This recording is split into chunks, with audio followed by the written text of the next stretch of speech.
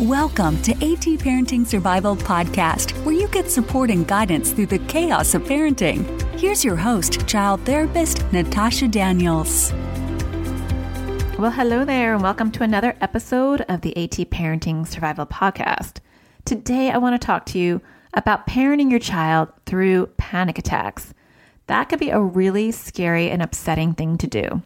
And even if your child hasn't had a panic attack, but you have an anxious child, this is an important episode to listen to because sometimes preparing and knowing ahead of time how to handle these things is the absolute best thing. And unfortunately, I learned that personally about a month ago when my daughter had her first panic attack.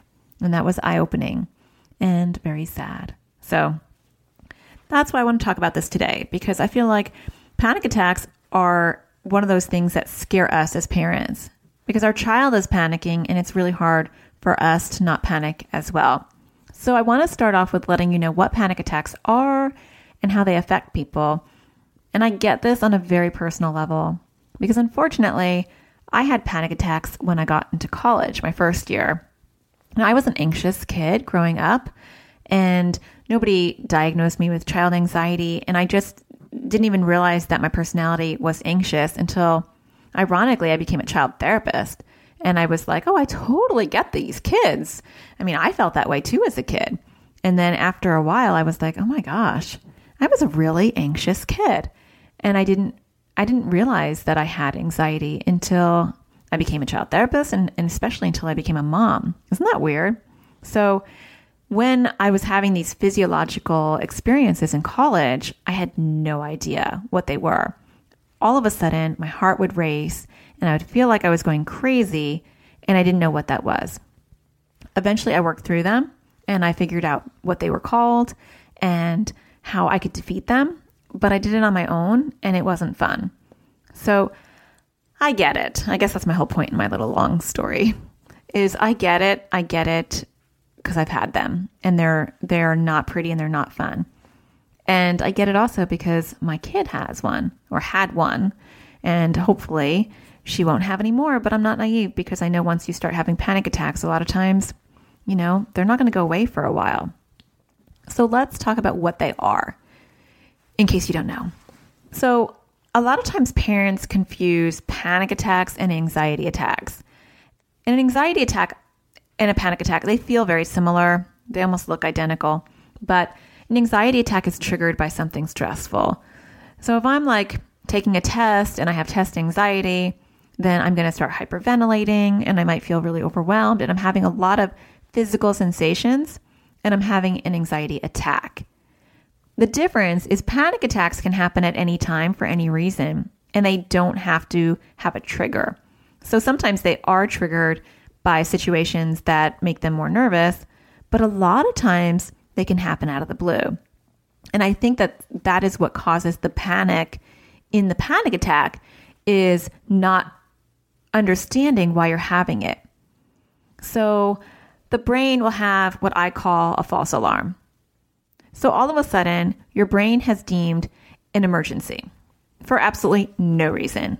There's a misfire in your brain and it's like, okay, we got to get going. We're having a big emergency here.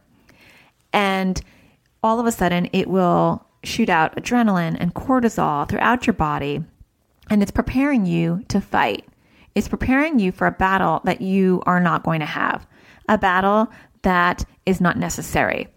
And so your heart is pumping, and you're starting to get out of breath because your body is preparing you to fight. And all the blood is going to the extremities so that you can run, but that makes you feel kind of like jello. And you're having a hard time catching your breath because your body's doing a lot of stuff physiologically in a very short period of time. It's slowing down your digestion because you don't need to be processing that food. You need to be running away from that lion. So that can cause nausea and your head can hurt from all of these chemicals flooding your body so quickly. And with all of these things happening to you in a very short period of time, your mind, which is separate from this emergency bell that's ringing, is like, what is going on here? So your mind is trying to make sense of the physiological experiences and sensations that you're having. And your mind is like, okay, there must be an emergency. And so your mind's looking around and it's like, what are you nervous about? What are you freaking out about? Because you're freaking out and I don't see a fire. I don't see a threat. And I don't think you're nervous about anything because you're just sitting on your couch watching TV. So I don't know what's going on. And the longer the mind starts to figure out or try to figure out this mystery, the mind starts to panic because the mind isn't finding the origin of this emergency. And so the mind is a very rational thing. And it's like, well, if there's no emergency going on and your heart is pounding that fast, then I think you're having a heart attack. Then I'm pretty sure that we're just dying. And maybe you need to get to the ER right away because I think we're about to die. Seriously, that is where the mind rests. That's the conclusion the mind makes. And so I tell kids, you're having a chemical attack, but you add the panic to it. And the panic is the part that really debilitates people because when you go jogging, you have a lot of the similar physiological sensations that you do through a panic attack. You know, you're out of breath, your heart is racing, maybe you feel a little lightheaded. You have almost identical physical symptoms as you do when you're having a panic attack. The panic attack is scary because you're panicking. And the panic attack is scary because your mind determines that you're having a medical emergency. That is the component that you can fix. You can't fix the physiological reaction that your child is having in their body. They can't fix that either.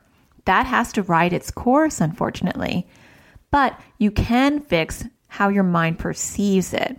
And that's what we're going to be talking about today. How do you do that? And how do you help? So in order to help your child, you want to go over the physical symptoms of a panic attack. And so when they're not having a panic attack, sit down with them and be like, okay, I want to be able to help you when you're going through a panic attack. And so let's talk about what physical things happen to you when you're going through them. And they are different for different people. So when I was having panic attacks, it was mainly my heart and my breathing. Those were like the two things. I wasn't feeling, and I was feeling crazy. And that's something that happens with panic attacks that people don't talk about, is you feel like you're going literally insane.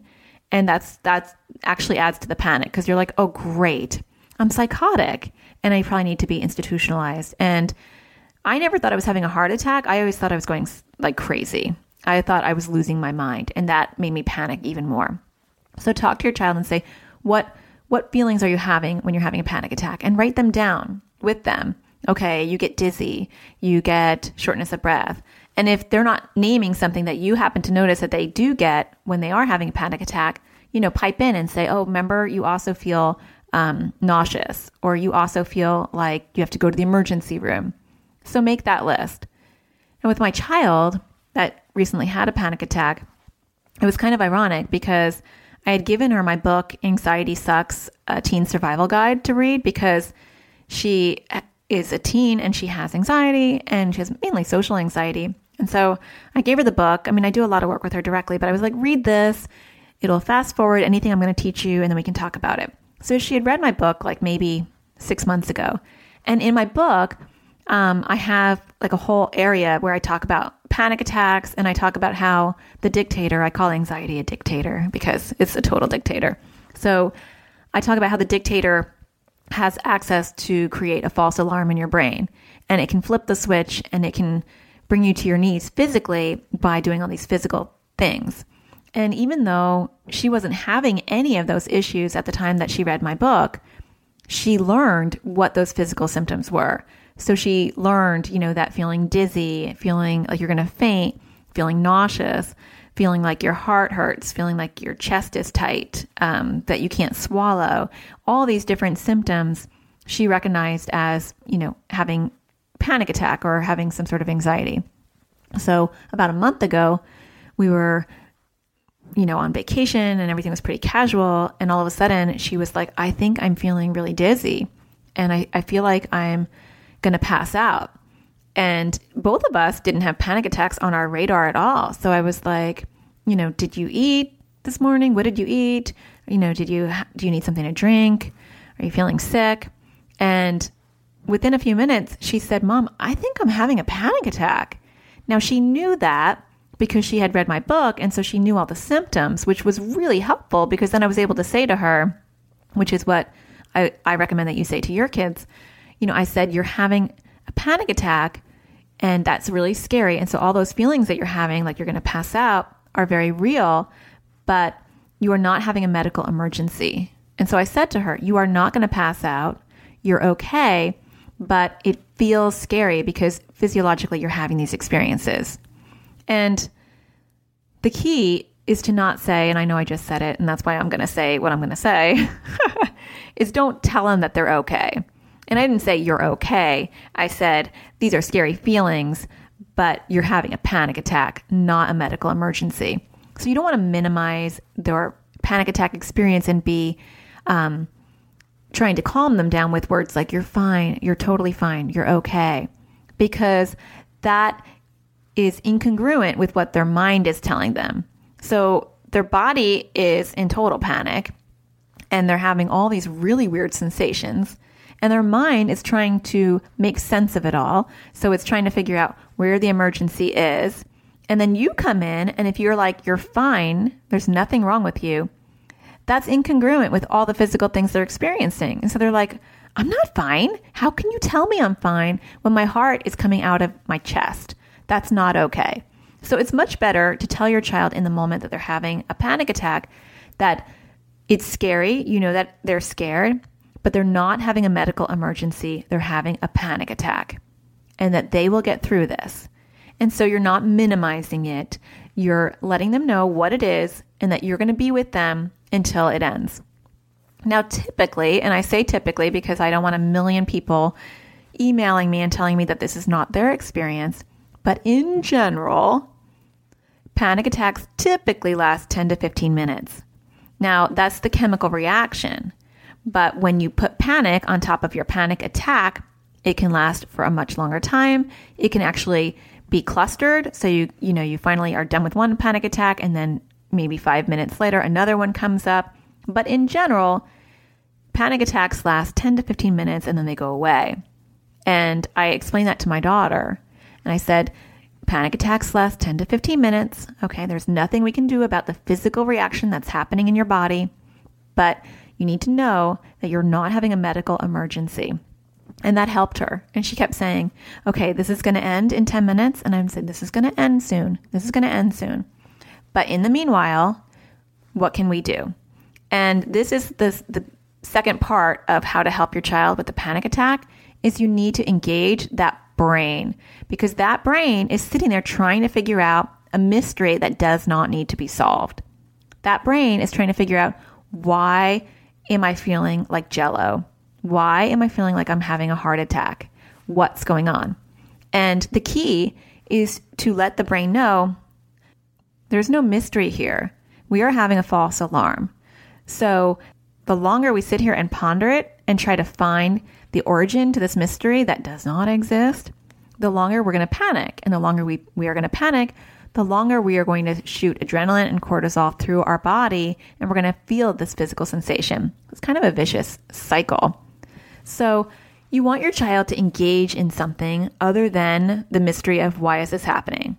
Because it's happening because you're having a panic attack. And it will end when it will end. And you can't control that. All you can control is the panic. And so then you want to engage them in an activity that keeps their mind busy. And I break these down into 3 different areas. So you can do distraction techniques, physical techniques, or grounding techniques, or a little bit of all 3, whatever works for your kid. Now, a lot of times kids will come into my practice and they'll say, yeah, when I am having a panic attack, I like to draw or I like to listen to music. And that is great when you're feeling stressed. Go listen to music, go doodle. But I can draw and still try to figure out the mystery of my panic attack. I could listen to music and still ponder the heart attack that I really believe I'm having at that moment, right? So you want to redirect the brain. So some good activities are, them texting a friend, because you really can't text and worry at the same time, especially if they're not texting about the panic attack. Have them just randomly text a friend. Or a lot of times kids I work with will go find their mom. They'll go find their mom and they'll just be like, so let's talk about what we're doing this weekend. And the parent can tell that their child's having a panic attack and will just go there with them. will just help distract them. They'll talk about the weekend and what's happening, and that's fine.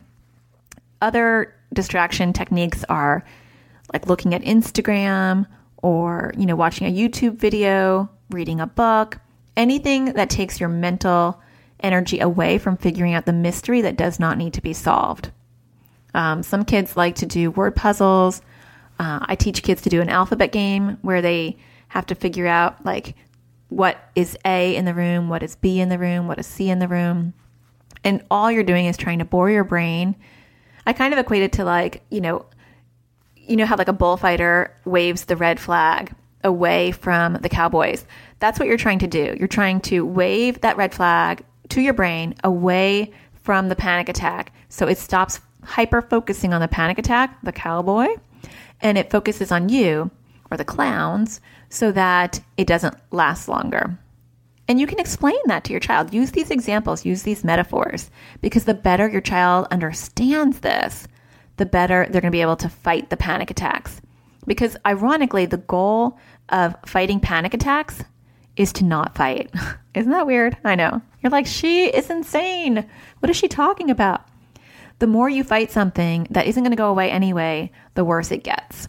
It's like those Chinese handcuffs. Have you ever seen those Chinese handcuffs where you put your fingers into both sides and then if you pull out, they tighten up? You may not know what I'm talking about, but it's like that. The more you pull, the more it pulls back. The more you accept or get your child to accept and say, okay, you are having a chemical attack that physically feels scary, but is not a medical emergency. There's nothing chemically that is happening to you that can hurt you. You're going to be okay, but you can't stop this chemical attack. You don't want to add the panic to the chemical attack, or you're going to be having a panic attack. And so if you explain that, that definitely helps. And then the next thing you want to do is prompt them to do one of these type of distraction techniques. So you can do the distraction techniques. The physical distraction techniques help as well because your mind is trying to figure out why your heart is racing and why you're out of breath. And like we said earlier, jogging produces the exact same physical sensation. And so if you meet your body where it is already at and you start jogging or you start doing push-ups, then there's no mystery anymore. It's like, yeah, I feel this way because I'm exercising. That makes sense to me. It also helps to get those chemicals out of your body a little bit quicker. And when I was in college, I didn't find that really helpful. I just wasn't a physical person anyway. And the idea of jogging in the middle of a panic attack did not resonate with me at all. So I find that the boys that I work with tend to do that more than the girls. But you want to find what works for your child. It'll be different for each kid. The last type of technique, the grounding techniques, are helpful, especially for kids that feel like they're losing their mind, or they're like, sometimes a panic attack can make you feel like it's almost like an out-of-body experience. Like you feel like you're outside of yourself looking in. I know that sounds really weird, but that is something that happens that's called depersonalization. And it makes you feel like you're not in you, that you're watching you have the panic attack. And it's a really unsettling feeling that happens when you have panic attacks. Now, not everybody has that component, but I did. It was a really scary component because you feel like you're not real. So one way to help with that is doing some physical things that help kind of bring you back to the present moment. So cold and hot sensations tend to help. A lot of kids I talk to who have panic attacks will say, like, I just need to go out and breathe the cold air. I've worked with people who have had to open up the freezer and take some deep breaths into the cold freezer. I've worked with people who have had to take showers, and either cold or hot showers. And a lot of people eat stuff to make them feel better. So they'll eat an orange, or they'll eat an apple, or carry mints with them. They'll do something that makes them feel better. So figure out what those are for your child and make a list with them about what their physical symptoms are and what distraction techniques will work for them so that you have a game plan before it even begins. So up next, I'm going to be talking about one thing that parents do that make panic attacks so much worse, and we don't want that to be you. And I also lastly will talk about what you can do for your anxious child if they haven't had panic attacks so that if they do, they will fare much better than if they didn't know this information. Stay tuned. You're listening to the AT Parenting Survival Podcast. For more parenting support, check out Natasha's parenting e-courses on a variety of topics. Each parenting e-course includes a series of teaching videos that can be watched at your own pace. For more information, visit anxioustoddlers.com/parenting-videos. Okay, so the one thing that's really important for you to do as a parent is to not react and add to the panic when your child is having a panic attack. And this is easier said than done. But I've worked with so many parents who have panicked along with their panicky child, and they have taken them to the emergency room, or they have frantically called people to try to get help, or they have cried with their child. And I totally get that it is really scary to see your child like implode and to feel like they're going crazy or to feel like they're having a heart attack. But you have to believe that they're having a panic attack and not a medical emergency yourself. And you have to act that way. So you have to act matter of fact and calm, and you're their calm to their storm.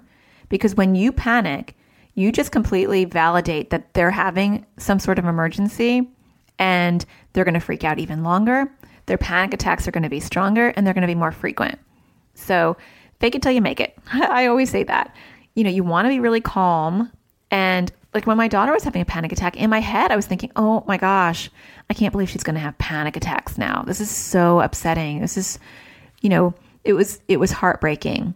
But externally, she saw a very calm mom. I was like, let's just sit here. We were in the mall, and I was like, let's just sit here and relax for a little while. Hey, let's look at Instagram. This is going to pass in about 10 minutes, so let's kill some time while we're waiting. And I was very, very purposely calm to help her work through it. And luckily, 10 minutes passed, and she's like, I think I'm feeling better. Okay, I think it's gone now. And we were able to see it like it was an episode. Like, it came and it went. And then she was better, and we were able to talk about it afterwards and say, okay, this is what happened, and it's not a big deal. If those panic attacks happen, and if they happen, this is what we'll do. So you want to be really calm and you don't want to meet your child's anxiety with your own anxiety. Lastly, if you have a child out there who's maybe younger and hasn't had panic attacks, maybe anxiety attacks once in a while, but no panic attacks, you want to start linking your child's physiological symptoms to anxiety. And the more your child has a mind-body connection, the more keyed in they'll be if they ever have a panic attack or even an anxiety attack or just physical symptoms of anxiety. And that's really helpful because a lot of times I'll see kids in my practice and they'll come to me and they'll be like, yeah, my stomach hurts. It's not anxiety. And I have to spend session after session convincing them that yes, they've already been to the doctor and the doctor ruled out any medical origin and their stomach only hurts during the school nights and they're fine on breaks and they're fine on the weekends. And so I have to convince them that anxiety can affect the stomach without even you knowing it before they'll buy into any kind of treatment. So you can help with this. And I'll give you an example. So at my house with my 3 anxious kids, we talk a lot about anxiety, but we talk about the worry cloud and we talk about my older daughter's dictator. And they're very clued in because we talk sometimes when they have stomach problems and I know it's their anxiety, I will highlight it for them. And so for my little kids, I'll say, your worry cloud is bothering you. And I know you may not think that you're worrying about anything, but your worry cloud is bothering your stomach because sometimes it doesn't want you to think about it. It just wants you to feel it. And that's what's happening. And I know that my kids are getting it because my 5-year-old lately, just all of a sudden has decided that she is going to be afraid of swim class. And my son went through this. And now I guess apparently we have to go through this with my daughter too. It's never ending. So yesterday she was freaking out when it was time to go to swim class. And I'm like, come on, we got to go. And she was like, no, I don't want to go. And she was refusing to put on her bathing suit. And we've been going to swim class for 3 years. So this was weird. And I was like, what's the deal? And she's like, I'm scared. I don't want to go. I'm scared. So as we're getting to swim class, because I'm all about facing fears and she was going to go because there was no other option in my mind, I said, I know it's scary, but if we don't go to swim class, then your worry cloud is going to get bigger. We need to fight it. This is kind of how I talk about it in my book, but I use Dictator. And so we get there and she was like, my stomach is really hurting. I think I'm going to throw up. And I explained, your worry cloud will make you feel nauseous. Your worry cloud will make you feel sick. But if we listen to your worry cloud, then it's going to get bigger and stronger, and we don't want to give it power. Anyway, so she went in. She seemed okay. She smiled across the plexiglass, and she was fine, although now she apparently doesn't know how to swim, and that's a whole other issue. So we'll be in swim class forever. But this morning, I'm driving her to preschool, and she said, Mom, my stomach feels weird again. And it feels like it did when I was in swim class, but I don't have any reason to feel weird. And that was really insightful of her. And she does have a lot of anxiety about going to preschool and who's going to be there. Will her friend be there? So I was able to say, that's very smart of you. And sometimes our worry cloud will make our stomach hurt when we have to go do something that maybe we're a little nervous about, even if we don't know we're nervous. And that's just your worry cloud, but it'll go away as soon as you get on the playground. You'll be fine. So my point is, I'm helping connect the physiological symptoms of anxiety to their mind. So their mind gets, oh, this is what it feels like when I'm anxious. And that way, as they get older, if it only manifests physically, like they are always having stomach aches, or if they have panic attacks, they will get the mind-body connection. And you can teach your kids that. Teach them, when you're nervous, I notice your stomach hurts. And they'll argue, like my son always argues, it's not my worry cloud. I legitimately don't feel well. And I'll say, yeah, it doesn't feel good and it does feel bad, but it's because of your worry cloud. And he argues with me the most. And I think a lot of times boys will argue the anxiety component more than girls. Not always, but definitely my boy. But if you have an anxious child, just help connect the dots physically. And that will help if they do ever have panic attacks. And if your child is having panic attacks, I hope that some of these tips have helped. So you want to teach them about the physiological false alarm that's going on in their brain. You want to teach them distraction techniques or physical techniques to help them refocus their brain and not focus on the panic. And then you want to be calm yourself and model that rock kind of mentality as they're going through it. So let me know your thoughts and comments about panic attacks, or if you have any tips that have helped you and your daughter, or if there's something else you want me to talk about on this podcast, feel free to reach me at anxioustoddlers.com, and you can click on the contact button at the very top, and you can reach me that way. I would love to hear from you. I also want to thank you because a few of you have left reviews for this podcast, and I really appreciate it because that lets me know that I'm reaching some people, I'm helping somebody, and it's a really kind-hearted thing to do. It's a great way to give back. So if I am helping you and you feel like you can take 60 seconds out of your day, write a review, that just completely makes my day. I know that's sad, but it does. It totally makes my day. And it makes me feel like, hey, I'm helping. There are people out there who are getting something from this information. And sometimes when you're talking to a black hole, you have no idea. Am I helping people? Is anyone listening to these things? Is this resonating with other people? So if you're like, yes, Natasha, I listen to you all the time, then let me know that. That helps. So leave a review and then I'll know, okay, this is totally worth my time. Although I'll keep doing them anyway because I really enjoy helping. So, well, I hope you have a wonderful week. And until next time, I hope you find the sparkle in every day. Take care. Bye. Thank you for listening to AT Parenting Survival Podcast. For more tips and parenting support, visit anxioustoddlers.com.